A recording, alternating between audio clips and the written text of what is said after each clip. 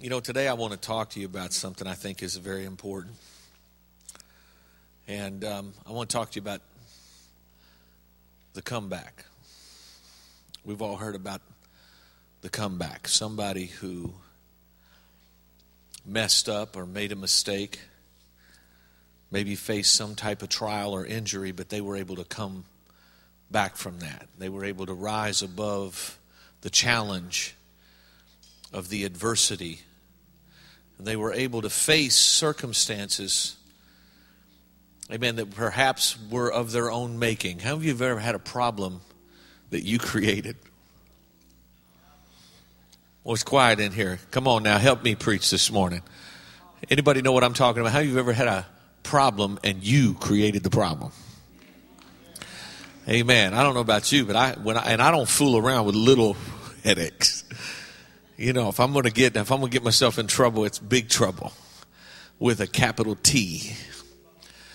And that's kind of what I want to talk to you today. I want to talk about somebody that kind of created their own problem and created their own situation. And I'm hoping today that somebody will be able to identify with this, and not only identify with how that they created a problem, but how that they were able to make a comeback.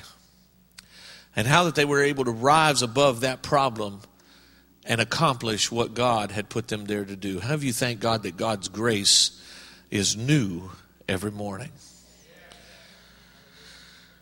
Don't ever underestimate what it means to be a worshiper. Don't ever underestimate what it means to be a praiser. There are people in this room, praising is not your style. It's not your thing. You're happy when the music's over with and you can sit back down comfortably and relax and listen and learn something. Maybe that's what's in your spirit today, to come here and to learn something and to grow. There's nothing wrong with that. But remember, God has special grace for worshipers. God shows special grace to worshipers. When Apostle Garfield Curlin was here a couple of years ago, he preached and he talked about how that when Saul was anointed from a bowl. And in Scripture, the bowl always represents judgment. Have you know that in the book of Revelation, it records 7 bowl judgments that will be poured out upon this earth. Have you know that? The bowl represents judgment. Saul was given to the people because he was what they wanted. And the purpose of sending a Saul was to show people that we don't know what we really want and we don't know what we really need. Saul was a man who was handsome, and he stood a head taller than everybody else. I already don't like him. I'll never forget when my son Thomas was born, and everyone talked about how long his legs were and how big his feet were. And boy, he's going to be tall. And I remember my father was standing right there and says, "Don't get too excited about it. He's going to settle in at 5'9.5" like every other McFadden male since the beginning of time. Of course, my wife spoke up and said, "There's height on my side of the family, so don't underestimate that Underwood side." Every time we think the McFadden's the dominant side, I see my wife and my son. And so he's got a shot at 6 foot. I don't know, but I read something one time that I've always suspected. I've always believed it was a real possibility. I always felt that I was the benefactor of its prejudicial view, and that is that the taller you are, the more likely you are to be promoted on your job. Any of you ever read that statistic? And all the tall people here said, "I deserved it." And all the short people said, "No, you don't." I don't know. People just naturally want to look up to leadership. That's their nature. And so God gave them a 6 foot plus king who everybody could look up to him. Everyone could salute. You could pick him out in a crowd. He had that royal look about him. But God anointed him with a bowl. And I want you to think about this. One day he feared the people. And he took sacrifices that were supposed to be slaughtered and he offered them as offerings to God. And that sin brought the judgment of God upon him. And God took the kingdom and God took his life. Now think about that. Really not that big a deal, was it? I mean, I've heard a lot of sermons on it. Don't fear the people, whatever. But I'm going to tell you, if God killed every preacher who ever feared the people, wouldn't be very many preachers. I mean, I'm about half scared of some of you this morning. And so if God killed every preacher who ever feared the people, there wouldn't be very many preachers. But I want you to compare that to David's sin. David was anointed with a ram's horn. And have you know the ram's horn symbolizes two things. It symbolizes grace and it symbolizes victory. You say, why? Because when it was about time to plunge that knife into his son, Abraham looked around. The angel of the Lord stayed his hand. And there was a ram caught by the horn in the thicket. And God provided himself a sacrifice. And have you know, on that day, we all know it was prophetic of the fact that God didn't want Abraham's son. God was going to send his only son. Have you know that? And that ram was a symbol of the fact that God would provide himself a sacrifice. That all our sacrifices would fall short, but God would provide it for himself. The ram's horn also symbolizes victory. Amen. It symbolizes victory. Not only victory, but have you know victory through praise. The ram's horn was the original trumpet. And God likes trumpets. Did you know that? God loves trumpets. He loves the sound of the trumpet, the sound of the shofar. And so it was symbolic of victory and symbolic of praise. And so David was anointed by grace. But have you know what made David unique is David was a worshiper. David worshiped God. Amen. He gave glory to God. And so if we look at the sins of David, what did David do? David lusted. He committed adultery. Then he murdered the woman's husband. Now, compare that to poor Saul over here, who all he did was fear a mobbing crowd of people who every one of them should have obeyed God. They knew the rule too. But they decided, what a waste. Why kill these animals when we can offer them as a sacrifice and then we don't have to sacrifice our own? I mean, they just got a little selfish, am I right? And they disobeyed God. But you see, the one who was anointed by the bowl was brought to judgment. And the one that was anointed by the ram's horn, despite the fact he was an adulterer and a murderer, God gave him grace. I don't know about you, but that makes me want to be a worshiper. Come on, have you know what I'm talking? I want to be a worshiper. I said, I want to be a worshiper. I want the grace that God gives to worshipers. There's just something about the song of the worshiper. Amen. There's something about the time that David invested on that harp, praising God and writing psalms of praise, that when it came time to judge David, God said, yeah, I'm going to judge you, but I'm not going to judge you like I did Saul. It's not going to be the same. And so, Josh, I want you to read my text from 2 Samuel, if you will. 2 Samuel chapter 12, starting with verse 7, reading from the Amplified Version. Then Nathan said to David, "You are the man. Thus says the Lord, the God of Israel, I anointed you king of Israel, and I delivered you out of the hand of Saul. And I gave you your master's house and your master's wives into your bosom, and gave you the house of Israel and of Judah. And if that had been too little, I would have added to you that much again. Why have you despised the commandment of the Lord, doing evil in his sight? You have slain Uriah the Hittite with the sword, and have taken his wife to be your wife. You have murdered him with the sword of the Ammonites. Now, therefore, the sword shall never depart from your house, because you have not only despised my command, but you have despised me, and have taken the wife of Uriah the Hittite to be your wife. Thus says the Lord, behold, I will raise up evil against you out of your own house, and I will take your wives before your eyes and give them to your neighbor, and he shall lie with your wives in the sight of this sun.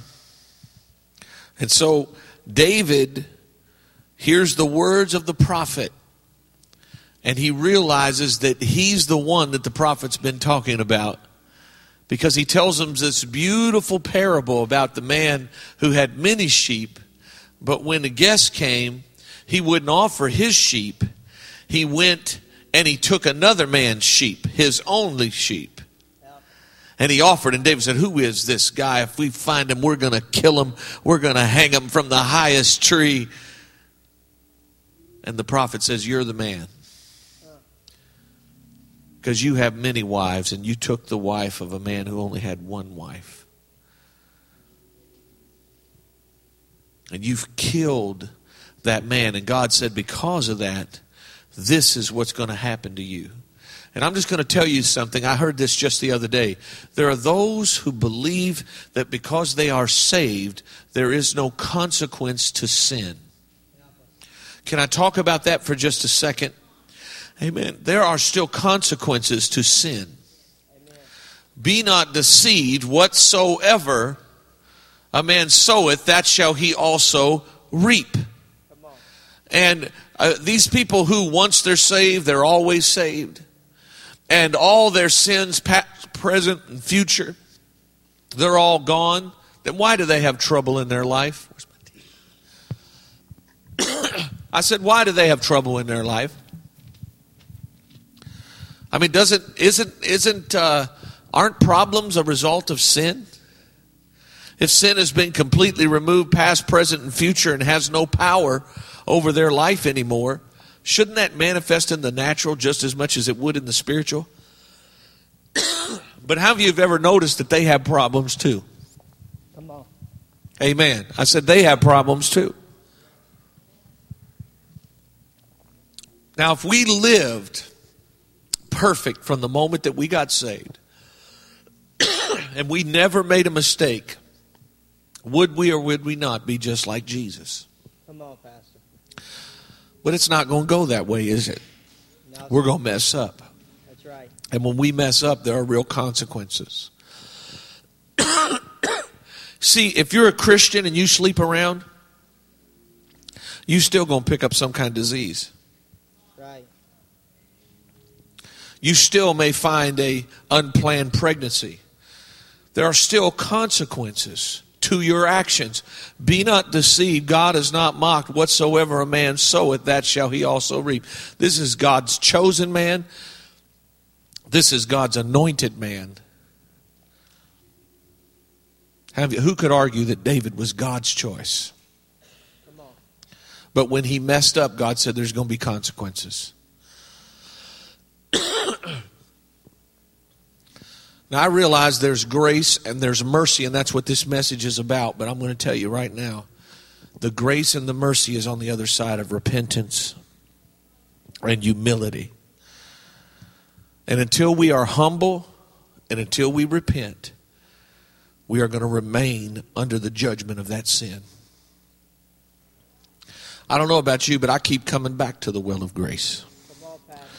Come on, touch somebody if you're thankful for the grace of God. How many of you have repented this week? Come on, let me see some hands. I need some examples of people who are going to be honest. Take the mask off. You're at TLC. We don't do pompous religious church. We do real church. Come on, touch somebody and say, you in real church today. It's a real church. Now I'm going to ask you, how many of you repented this week? Praise the Lord. Have you needed to repent this week? Let me ask it like that. Okay, that's got even a few more hands up. Praise the Lord. Maybe we will have an altar call this morning. We don't have an altar call. Listen, we're not perfect people. We're going to blow it. I'm just going to tell you that right now. I know you think that you're on your way to the pattern of perfection, but you're going to blow it. You're going to lose your temper. You know, over the years, I've read so many books about being a good husband, books about communication. I probably know more about it than most people do. I know more about it than I want to know sometimes, because what you know, you're responsible for. Help us, man of God. And I'm without excuse. You know what I'm saying? I mean, sometimes the words coming out of my mouth, and I know, that one's going to sting her. That's one of those pebble brick things. You know, I was throwing pebbles, but she's going to hear bricks, and I'm conscious of the fact that it's a brick. So now I'm going to have to stand before God for brick throwing. Help us. It's not easy. Ain't easy. But no matter how much we think we have arrived, have you know there are always going to be those sins of omission. Things that we knew to do that were good and we didn't do. What about the sin of giving good when it's not our best? Help us, Pastor. Talk about it.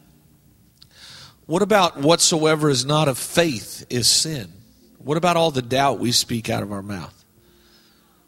Come on. Have you know what I'm talking about? Yes, sir. Some people sit around, they criticize, and everything's bad. Whatsoever is not of faith is sin. And so we're always going to be in the same struggle. Some might still be struggling. I know some of you might still be struggling with cursing or swearing. Some are struggling with addictions. Some of you are struggling today and with depression, with fear. Some might be struggling with lust. Some might be struggling with lying. Man, lying's tough. It's human nature to lie. You don't have to teach a child to lie. You have to teach a child to tell the truth. Yep. I mean, most kids, they come out of the room, they got cookies all over their mouth, standing there saying, "Was you in the cookie jar?" And you got to teach them, no, that's a lie. We don't lie. You can't do that. You lying because they don't know they got cookies all over their mouth. Help us. I'll never forget my sister Cheryl. We were over her house when her boys were young, and she was telling us the story about how just that week she had caught Mikey, who's older, teaching Timmy, who could barely talk, how to say, "I did it." She was talking about how it seemed like everything had happened for a week. Timmy would go, "I did it," and he was getting in trouble a lot. She's starting to worry about Timmy. No, Mikey taught him to say, am I telling the truth, Cheryl? "I did it." You got to watch that Mikey. I mean, he's a class comedian. I told someone the other day, you understand the difference between a class comedian and a class clown. The class clown is the guy that streaks across the football field. The class comedian is the guy that talked him into it.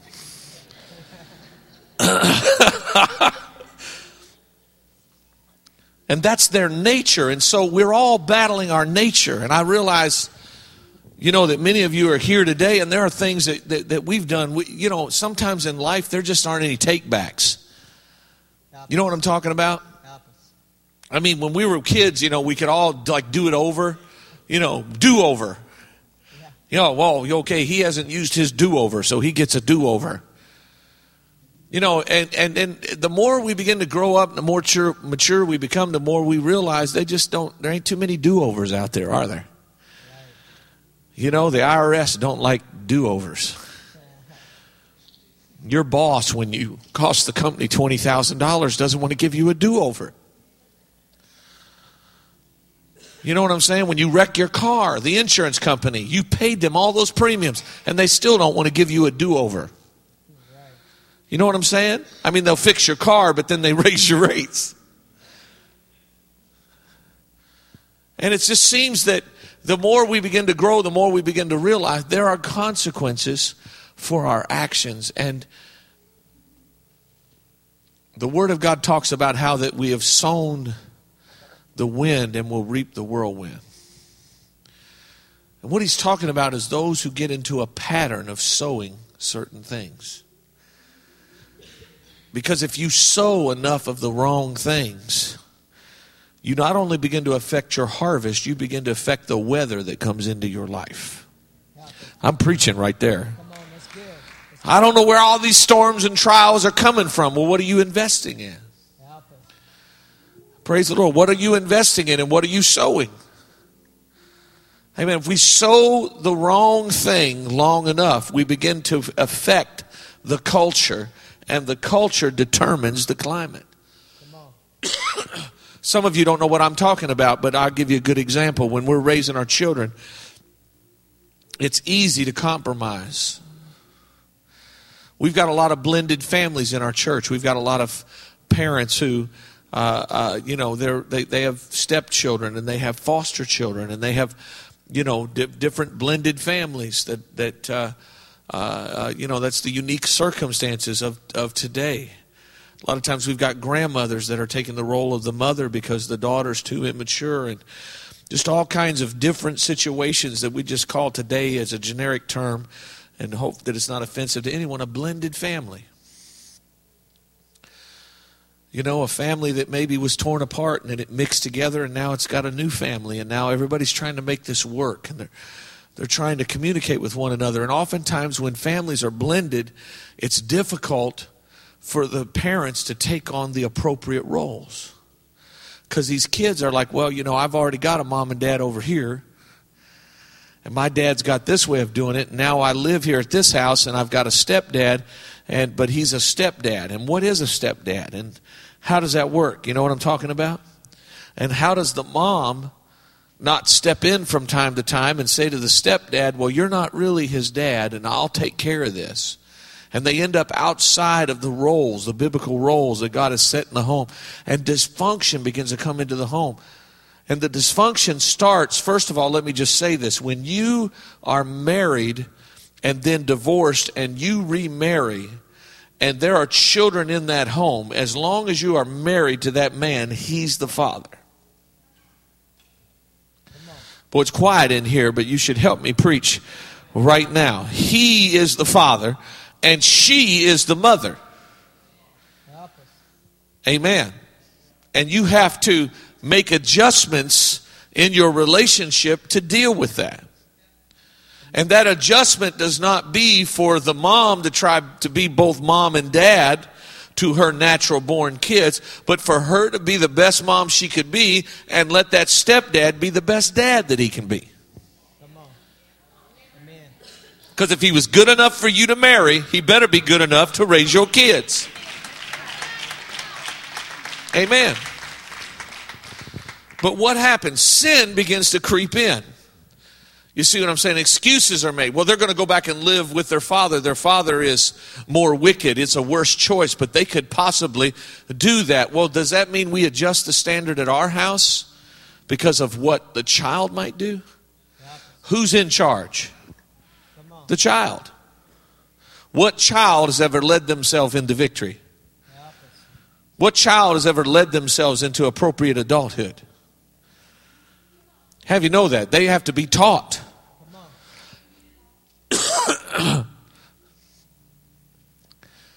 Timmy, here's how you do it. I did it. That's what children do. When my brother Ron was first put in charge, the first time he got to babysit, he was like a czar, wasn't he, Cheryl? Man, he just walked around. He was just ordering us around. Do this or do that. I don't have to listen to you. Mom and Dad put me in charge. Yeah, but that don't mean I have to clean your room. Well, I'm going to tell Mom and Dad you weren't listening, and you're going to get a whooping when they get home. Guess who was cleaning Ron's room? Am I right? An abuse of power. Children have to be directed. They have to be guided. But when we change the atmosphere in the home, and as soon as the relationship with the parents get out of order, the kids begin to get out of order. And all of a sudden, the culture in the home begins to change. Standards begin to change. All of a sudden, kids are watching things we'd never let them watch. There's just no way. But, well, we're not going to fight over this. It's not worth it to stand over this. Well, I decided a long time ago, everything's worth it with my kids. Amen. I mean, I don't care if it's how hard they close the refrigerator door. We're going to talk about it. We're going to talk about the spirit and the attitude in which they manifested when they closed the door on my refrigerator. That's not our refrigerator. You never made a payment on that refrigerator. That is my refrigerator. As I understand the KRS code of Kentucky law, you cannot enter into a contract of any kind until you reach the age of 18. So I don't care if you bought it with your money at the mall. I don't care if you bought it at the grocery store with the money that you made cutting the neighbor's grass with our lawnmower. I don't care. Why? Because you don't have the right to enter into a contract. That is all overseen by me. Because guess what? When you're cutting that grass, if you knock out that neighbor's window, they're going to come talk to me. Am I right? And so there ain't this mind, there ain't any of that. All of that stuff is important enough. But that's the culture in your home. You're deciding the culture in your home.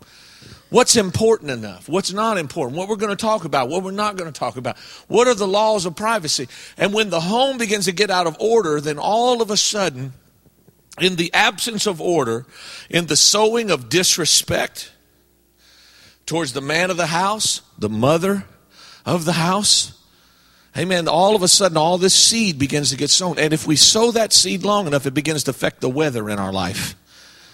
And see, this is what God is saying to David. Listen, you think your sin is your sin, but it's going to affect you. It's going to affect your family. It's going to affect your children and your children's children. Isn't that what it said, brother? That's what the Word of God said. It said it's going to affect you, but it's not. The sword is not going to depart from your family. Come on. That's what it says. Let me tell you something. If you don't live right for any other reason, live right because your family is counting on it. Come on, man. Because your blessing is wrapped up together. When are we going to realize? When are we going to realize that if we're family, we're in this together?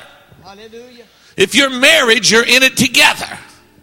Right. Well, I'm going to do my thing, and he's going to do his thing, and I've got my checkbook, and he's got his checkbook, and I've got my bills that I pay, and he's got his bills that he pays. You know what you need to do? You need to get saved.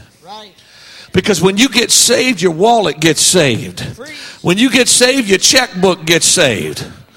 When you get saved, God will make you one in the spirit. How do you understand what I'm talking about? Where you're working together, not working against each other. I got a fund over here. She don't know anything about this money. This is my mad money. I just keep it tucked away. What are you hiding it from? The Bible says you hiding it from yourself. That's right. Oh, it's quiet.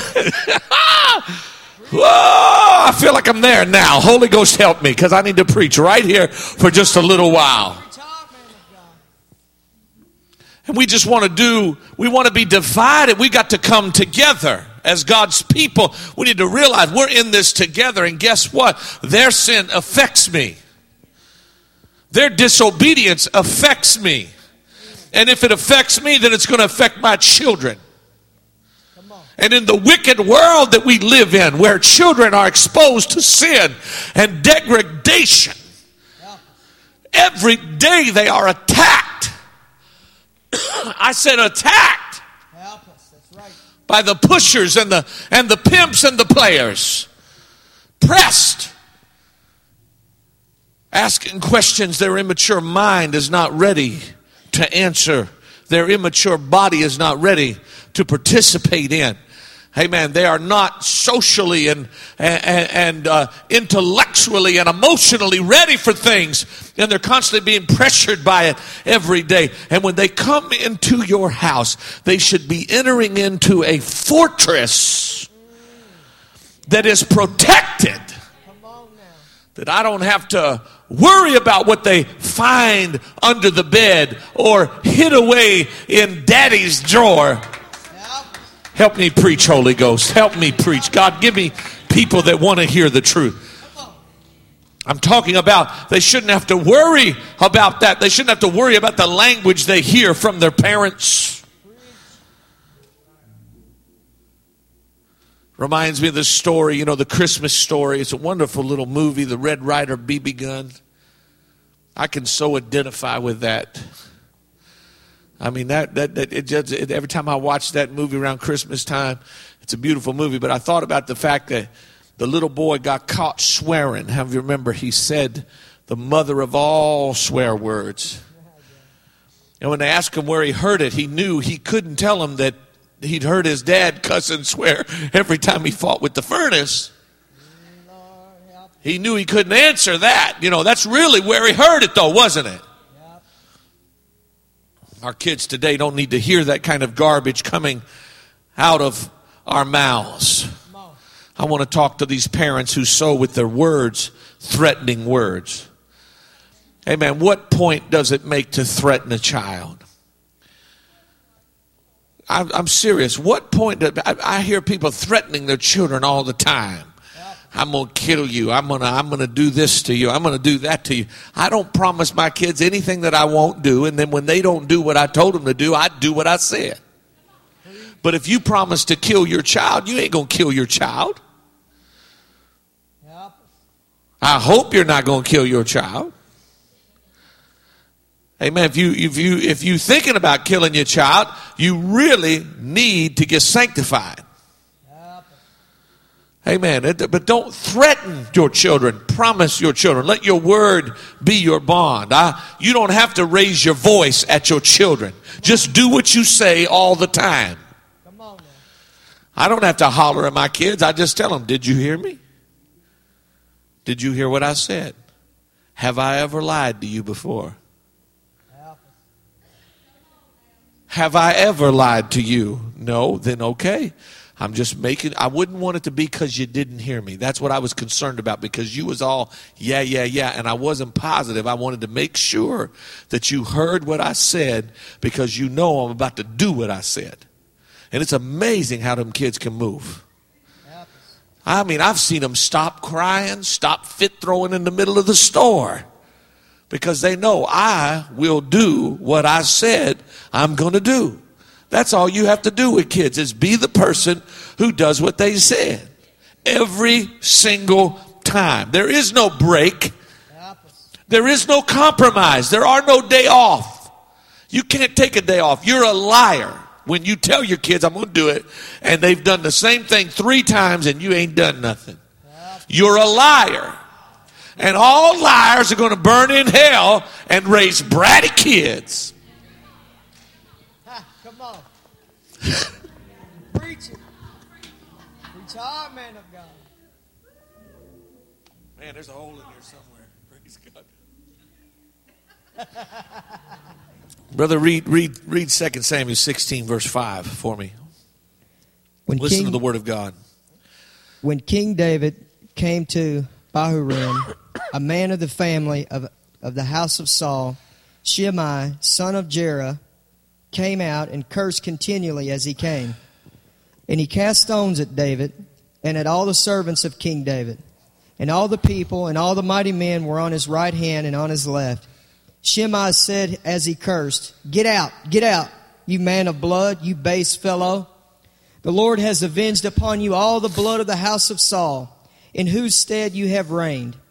And the Lord has delivered the kingdom into the hands of Absalom your son. Behold, the calamity is upon you, because you are a bloody man. Then said David's nephew, Abishai, son of Zeruiah, to the king, why should this dog curse my lord the king? Let me go over and take off his head. The king said, what have I to do with you, you sons of Zeruiah? If he is cursing because the Lord said to him, curse David, who then shall ask, why have you done so? And David said to Abishai and to all his servants, behold, my son who was born to me seeks my life. With how much more reason now may this Benjamite do it?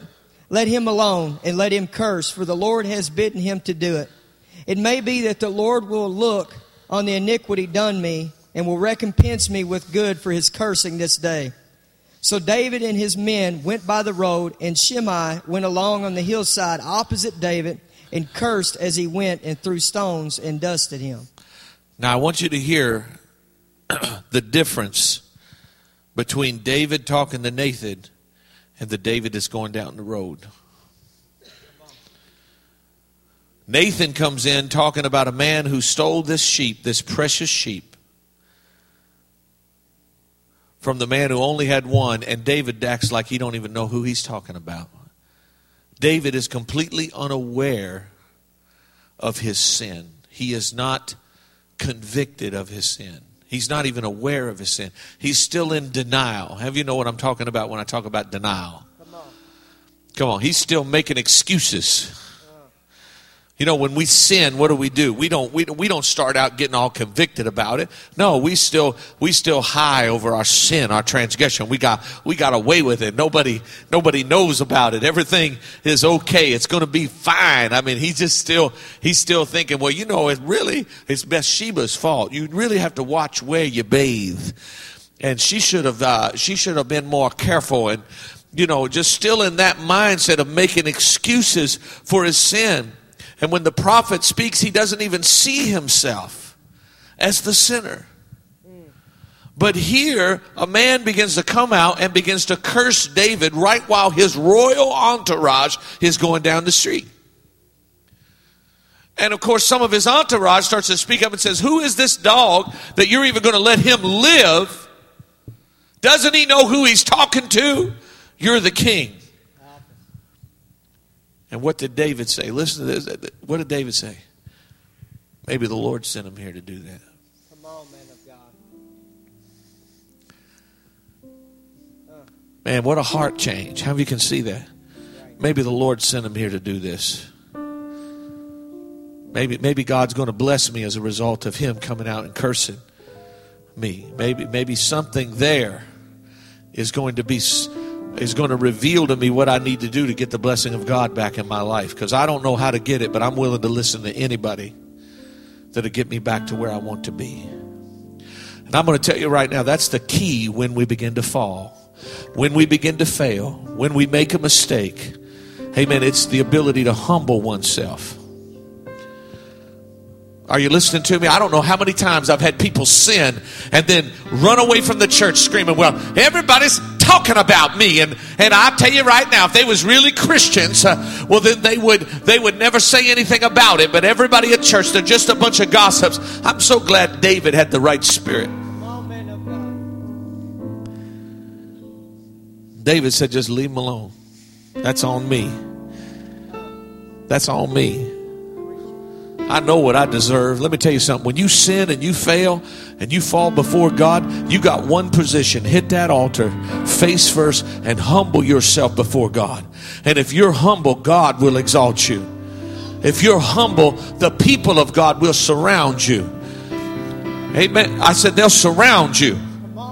But sometimes there ain't been no repentance. Sometimes there hasn't been any humility. I can't tell you how many times people, if you're pointing your finger at the church, blaming the church for your problems, you ain't repented yet, baby. Help us, man of God. The church didn't make you a sinner. The church didn't cause you to stumble and fall. When we all wake up and realize it was our decision, wasn't it? It was our mistake. And listen, if you'll take ownership of it, then you can give it to God and be released from it. But if you're denying it, it will stick to you till the day that you die. Have you know what I'm talking about? There's grace for the humble, the Bible says. There's grace for the worshiper. Let me tell you, you can't worship without a broken heart. He said, a broken and a contrite spirit I'll never cast away. You want to get close to God, you got to be broken. I said, if you want to get close to God, you've got to be broken. If you want to know him, you got to know his suffering. You got to know what he went through. You got to know his sorrow. You got to know his pain. I'm here to tell you, humility is the key, and yet humility is something that's so hard when you preach about it. It's hard. Why? Because pride is the opposite of humility, and pride has scales. Pride knows everything. Pride is hard. But pride is lonely, because pride says, I don't need anybody. But humility says, I don't even know if I can pull myself out of this. God, I need your help. Humility leans on its brother. It leans on its sister. It says, I need you. I need you to watch me. I need you to walk with me. I need you to be my partner. What's amazing is how the world has adopted the biblical system. When you go in and tell them you're an alcoholic, what are they going to do? They're going to sign you a partner. And if you get weak, you call on that person. That's a biblical concept. That's what the church is supposed to be like. When we fall, we don't shun the sinner. The Bible says our love goes and covers their sin by confronting it and saying, listen, you're better than this, and you don't have to live this way. And if they'll be humble and they'll lean on you, you can walk out of that valley with them. I can tell you there are going to be those that come storming through heaven's gate running. Amen. Nobody touched them. Nobody clung to them. Nobody held to them. They just ran.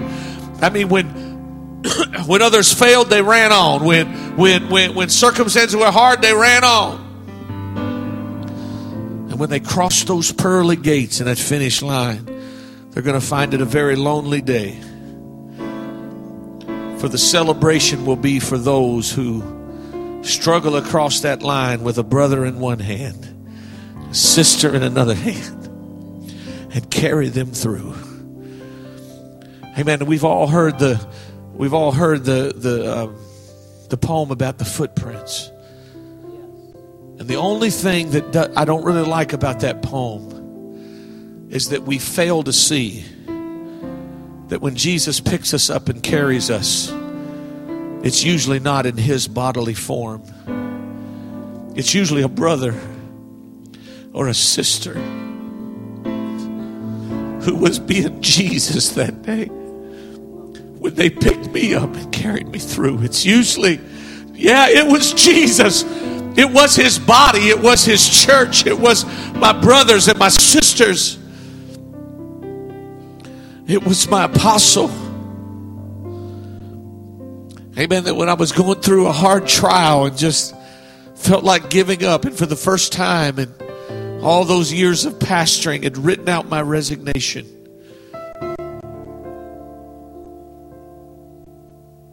But when I called him on the phone, he said, brother, I picked up on your burden when I was down there.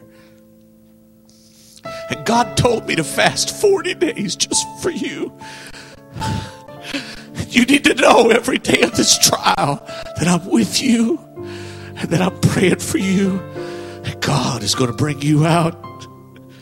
That's what we need, my friend. You can't find that with pride. Pride builds walls. Pride said, I can do it myself. We'd be surprised the blessings that we rob ourselves if we could just humble ourselves.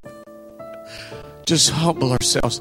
And listen, that humility, it's not just evidenced in times of need. Let me tell you, that humility's there every Sunday when we worship.